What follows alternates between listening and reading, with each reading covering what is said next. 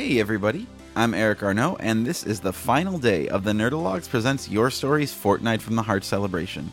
We hope you enjoyed this 2-week archival dive into some of our favorite love and love-adjacent stories and songs from our 6-year history.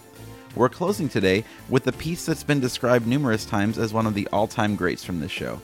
Yesterday, we heard from the wonderful Faith D'Amato, and today we've got her brother James with the story about love, finding your calling, and tables. Truly, this is a classic Your Stories piece. It comes all the way from our April 2014 show, and, given James' recent professional success, I think is just as interesting now as it was then. That's paired with a 2015 performance from myself and Dwight of one of my favorite songs of all time, truly, Extreme's hit More Than Words. Oh, those harmonies. So tasty. So, I'm ending my personal fortnight with a small donation to the Chicago Design Museum. If you followed this show for a while, you'll surely know that name. We tend to do yearly collaborations with them, and they're always super fascinating. The Design Museum has been so kind to us, and I'm happy to return the favor whenever I can. They're currently running a pretty incredible exhibition on games in our culture that I absolutely adore. That's live through, I think, the second week of March. To learn more about their exhibits and how you can visit and help out, check out ChidM, that's CHIDM.com. And that's it. We're done, everybody. Weekly episodes resume this coming Monday with the first part of our Fanfiction February 6 recording, which is taking place this Sunday night at the Logan Theatre. If you're in Chicago, come on out. We'd love to see you there. And thanks again for following along with this daily dive into our past. It was a lot of fun for me, and I hope for you too. Now, James, take us out.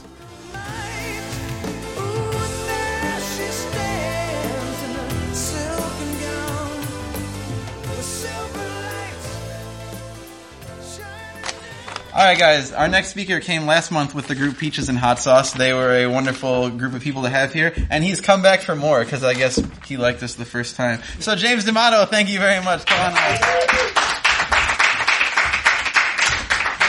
I hope you're ready for another heavy one.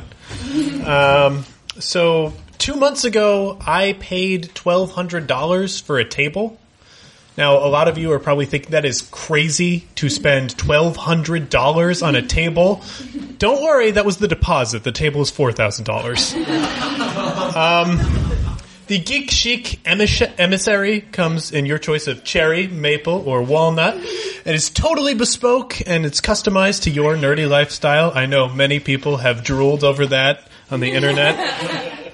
This is the Lamborghini of gaming tables. If you play Dungeons & Dragons on this thing, the dragon will actually hop out of the game and pour you a scotch. But as much as I wish, I am not the type of person who can just, spend $4,000 on a table. I don't have that money. It took years and years of careful saving and, not spending too much to earn that. But that's why I'm surprised to be standing in front of you as the owner of a Geek Chic Emissary, or future owner, because that money was supposed to be an engagement ring. Yeah, there's the theme. This is not a story about fancy tables. I apologize to all the fans of fancy tables in the audience. So I didn't always play role-playing games. I run a podcast called One Shot, which is all about role-playing games, and it's actually kind of my career path now. But I wasn't a fan of these games my entire life. I actually got into them in college for one reason, and her name is Kat Murphy.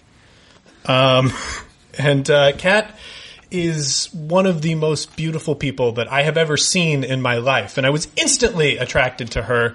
And she was signing up for the newbie game of D&D when, our freshman year in college.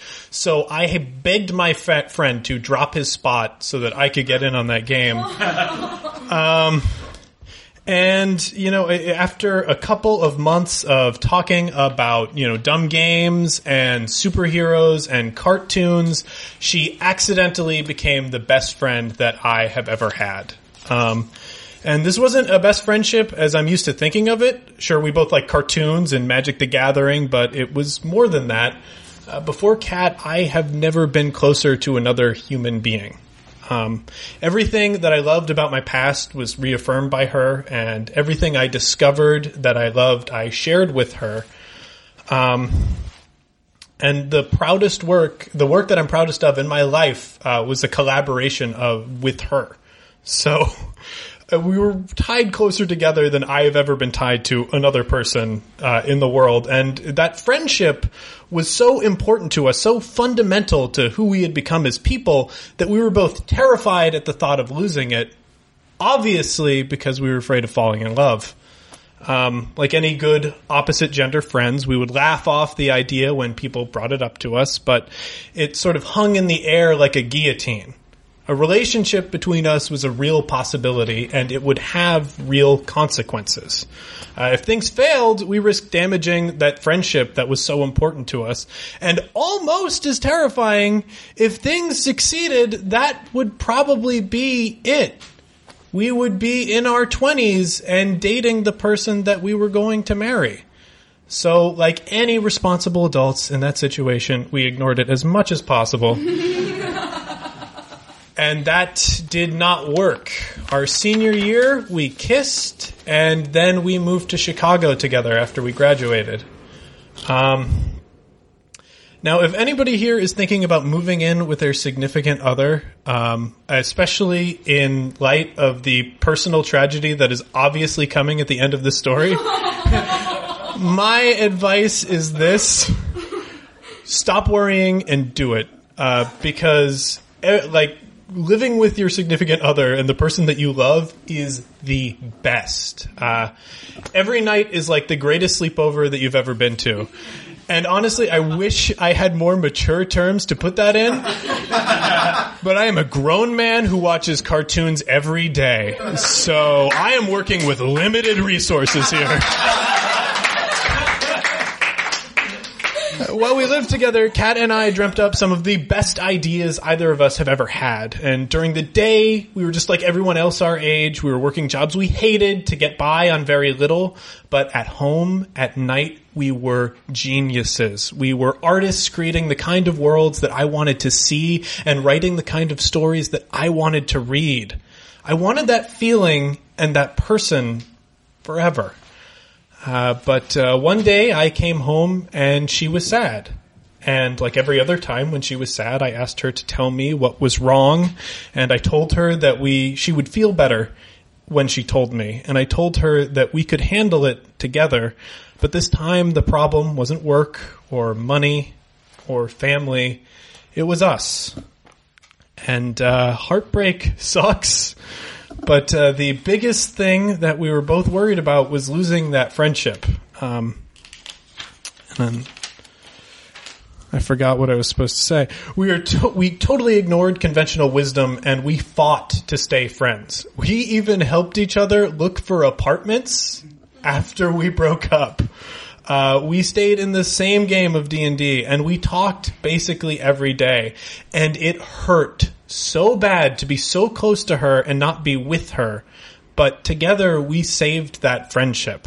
And as things normalized, I held out a little hope that maybe she just needed time to grow, and that maybe we both needed time to grow, and we could still be together someday. But then John came along.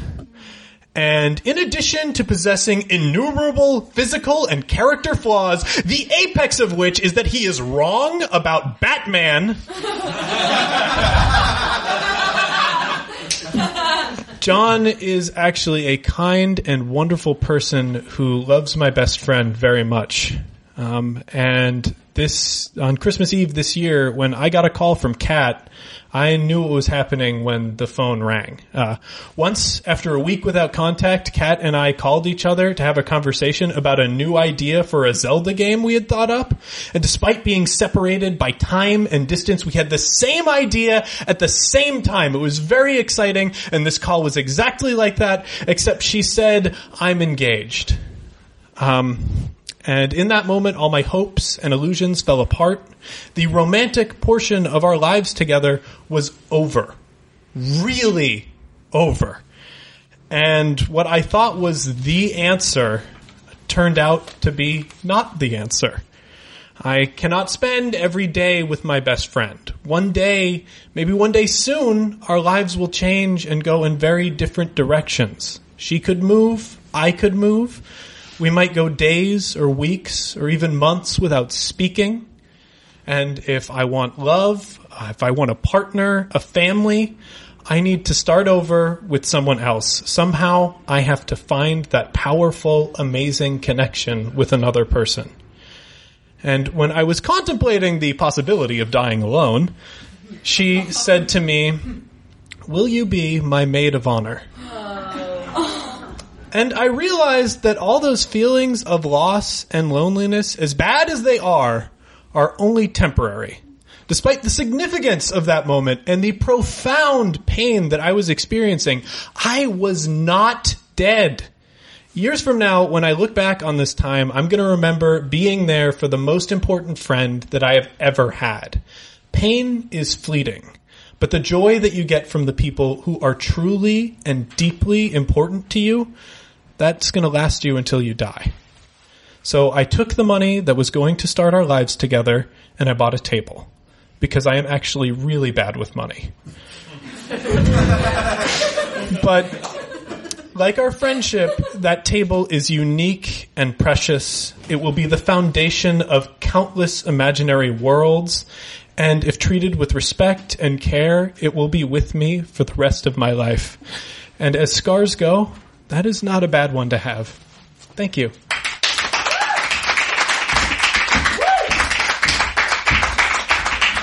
Wonderful. All right, me and Dwight are going to do a song. This is kind of a cheat. We played this at Your Stories like 4 years ago before we ever recorded it. So there's no internet version of us doing this song.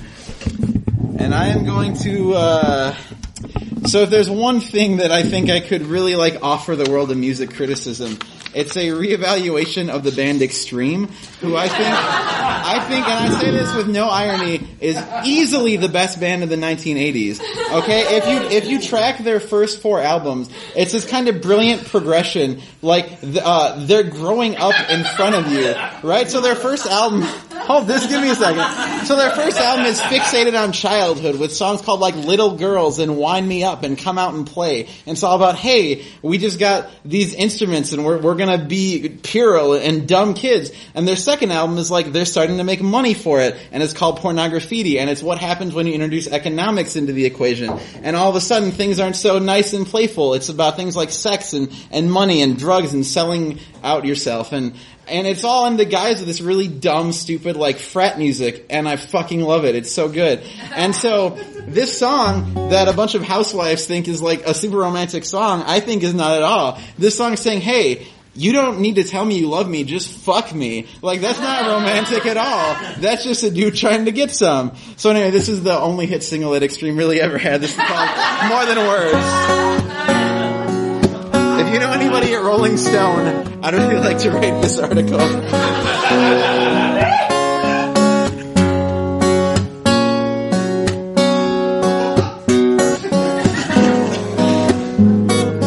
Thanks for listening to me, guys.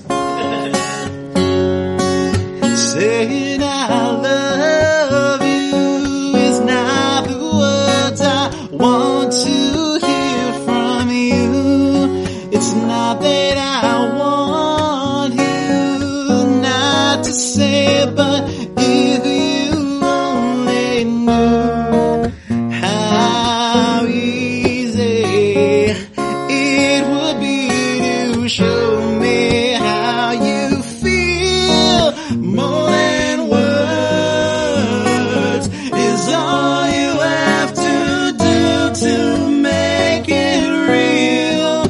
Then you wouldn't have to say that you love me, 'cause I'd already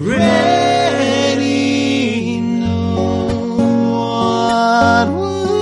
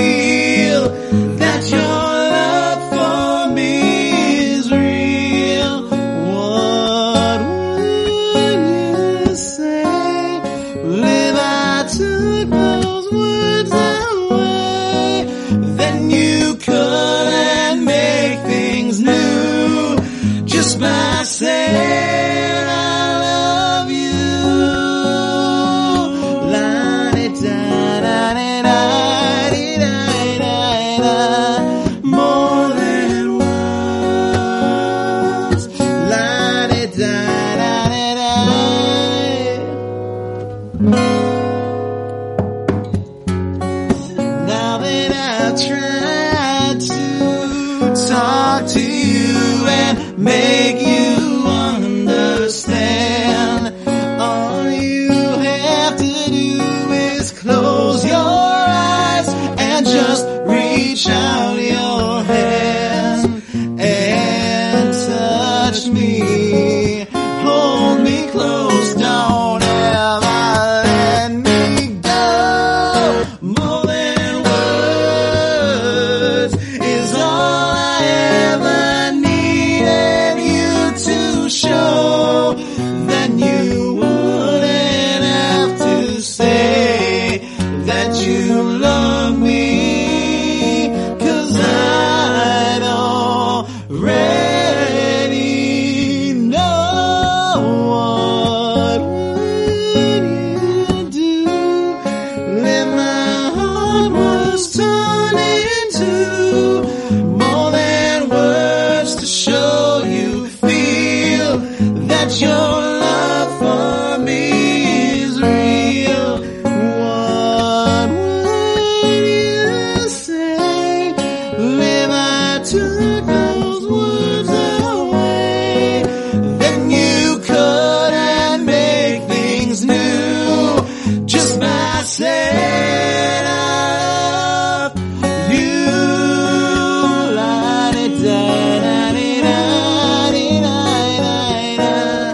More than words. La-di-da-da-di-da-di-da-di-da.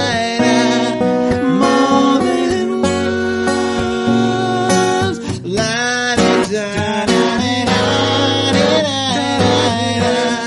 More than words. La-di-da-da-di-da. More than words.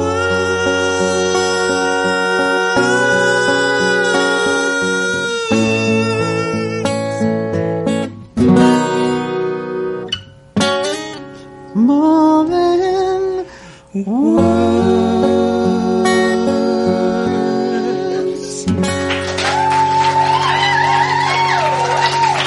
Sure is a pretty song. I see why people think it's romantic, but it's just about fucking. Anyway. Oh boy, guys. This has been a Nerdalogs production. If you'd like to help make more things like this, please visit patreon.com/nerdalogs to donate today. And go to www.nerdalogs.com for more cool stuff. Thanks for being awesome. Thank you all. I am GrabBot23548X.